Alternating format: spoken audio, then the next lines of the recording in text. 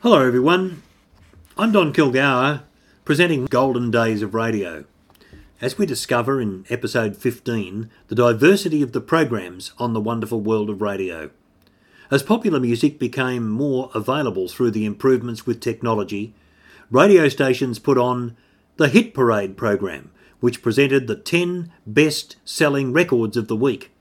The record shop operator listened intently to the program as they knew that listeners would be hurrying into their shop during the week to buy the records they heard on the Hit Parade. There was also a panel show called Hits and Misses, when the panel gave their opinion as to whether a new record would, in fact, be a hit or a miss. Another musical program was the Hillbilly Show, which featured country music artists.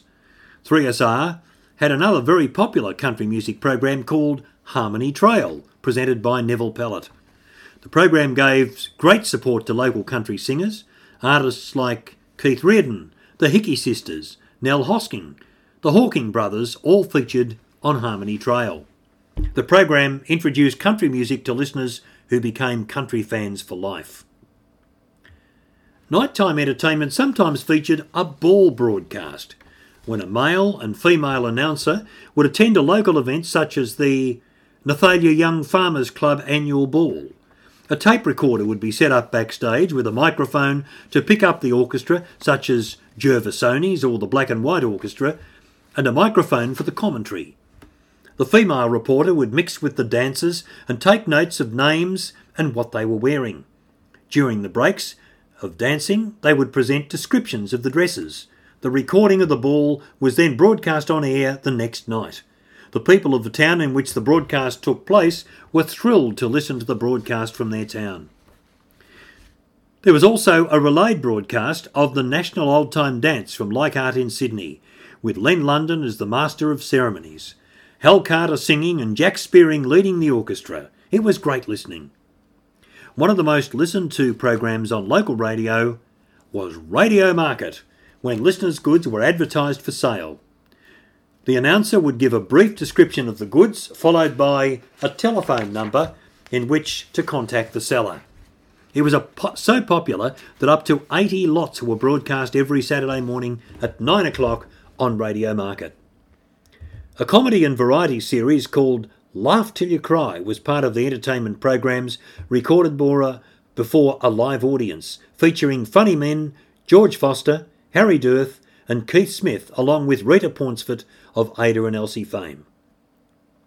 A Sunday evening program was Wild Life with Crosby Morrison.